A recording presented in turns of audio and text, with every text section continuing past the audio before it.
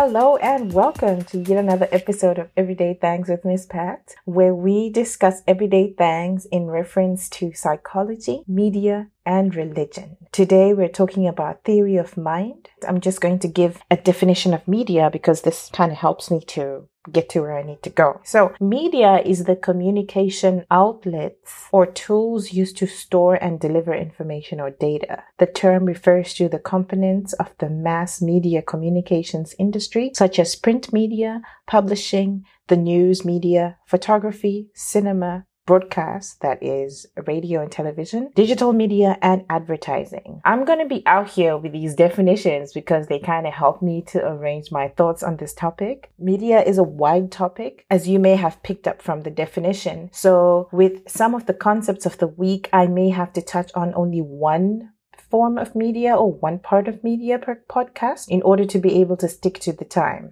Today, I'm going to be talking about theory of mind. This is part 2 of a 3-part series. The first one was a generic, heavily simplified version of theory of mind that I published yesterday. Please do check it out when you have a moment. It's only 11 and a half minutes. So according to Verywell Mind, psychologists refer to theory of mind as such because our beliefs about what might be going on in another person's head are just that.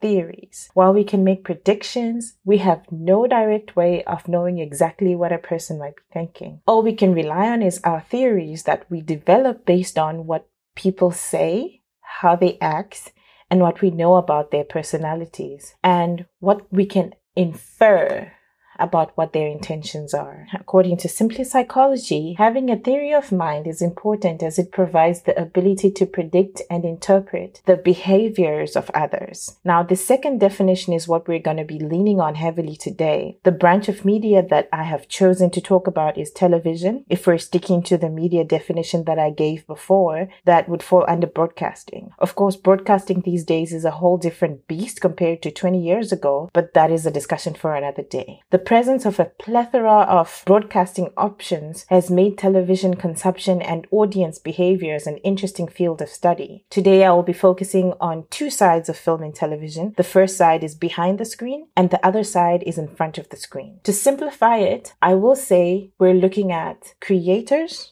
and consumers. As a content creator, characters start in your mind. The creative processes are different from person to person, but sometimes you can start with how a character looks and then you come up with their mental state. The mental states of a character are so important because they determine the beliefs, intents, desires, emotions, and knowledge of a character. Sound familiar? That's basically coming up with a theory of mind. As a creator, this is the crux of your character. It determines how he would act or react in certain circumstances. Let's look at Blackish as an example. Dre is the main character. How do we know this? The story follows his life more than it follows the rest of the characters. So we have a view of him at home, at work, in social instances, and everyone else's life revolves around him. Even though we do have breakaway scenes that he's not in, the characters still do revolve around him. So from the point of view of a creator, what would I ask when I'm creating his character? What are Dre's beliefs? How are they molded? What are his desires? What are his emotions? What kind of knowledge does he have? And then I come up with a backstory, an environment that he grew up in, a social circle, and like a present environment and social circle to challenge or demonstrate these desires, beliefs, emotions, and so on and so forth. He's a married man. He has 4 kids. He lives in a good neighborhood. He seems to be financially stable. His background is entrenched in Black culture, and he has been shaped by his upbringing in the hood. So his Black culture was framed by where he grew up. And some of the things are not necessarily things that he experienced. Maybe he didn't go through a certain thing, but he knows somebody who did. So all those little things come in through different stories. But now that he's made it, he's raising all his kids in this white neighborhood. He's married to a doctor. Okay, Bo is a character on her own. We might have to break her down in a different podcast. But he's married to a doctor. He's this VP in an advertising firm. His kids go to this school with white kids. He works with white colleagues. His children have no idea what being Black in America means because they have grown up in a different time and in a different social environment. So his character is navigating this world where he's still attached to his roots, but he's He's now living in a completely different environment. So he's Black-ish. How do we see his beliefs? Through different weekly scenarios that are built in by the writers. So let's take an example of when he found a little white girl alone in the work elevator. Even though he was going to be late, he preferred to take the stairs because, there's no way he was going to be stuck in an elevator with a little white girl. Why would he do that? Because of the history of how Black men are perceived in America. Many Black men were falsely accused and arrested or even killed for being in the same vicinity as little white girls.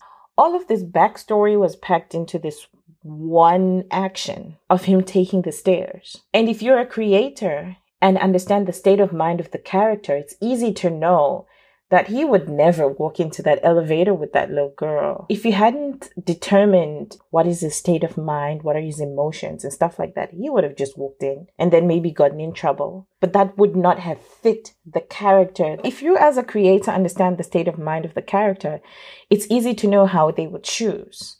If the character is written and executed well by the actor, the theory of mind of a character can be translated to the viewer. Execution on Black-ish is very interesting because they understand that the audience may not have the same experiences, so they add little segues in the episode to explain some things. So in this case, Dre gave this little monologue explaining the treatment of Black males in relation to white females in America, and the editors showed images to corroborate what Dre is saying. Then Dion comes in late as well. He took the stairs too for the same reason that Dre did. And there was an interesting juxtaposition of his white colleagues, right? They seem to have thought that Dre was cruel for leaving a little white girl in an elevator instead of helping her find her parents or guardian or something sensible like that. But this shows how different people have different reactions to different triggers. Essentially, Dre's theory of mind is different from his white colleagues because they have had completely different experiences with white girls. Their emotions and how they would act and their motivations towards little white girls are completely different. So now as a viewer, as you're sitting there, you're not sitting there and coming up with some long explanation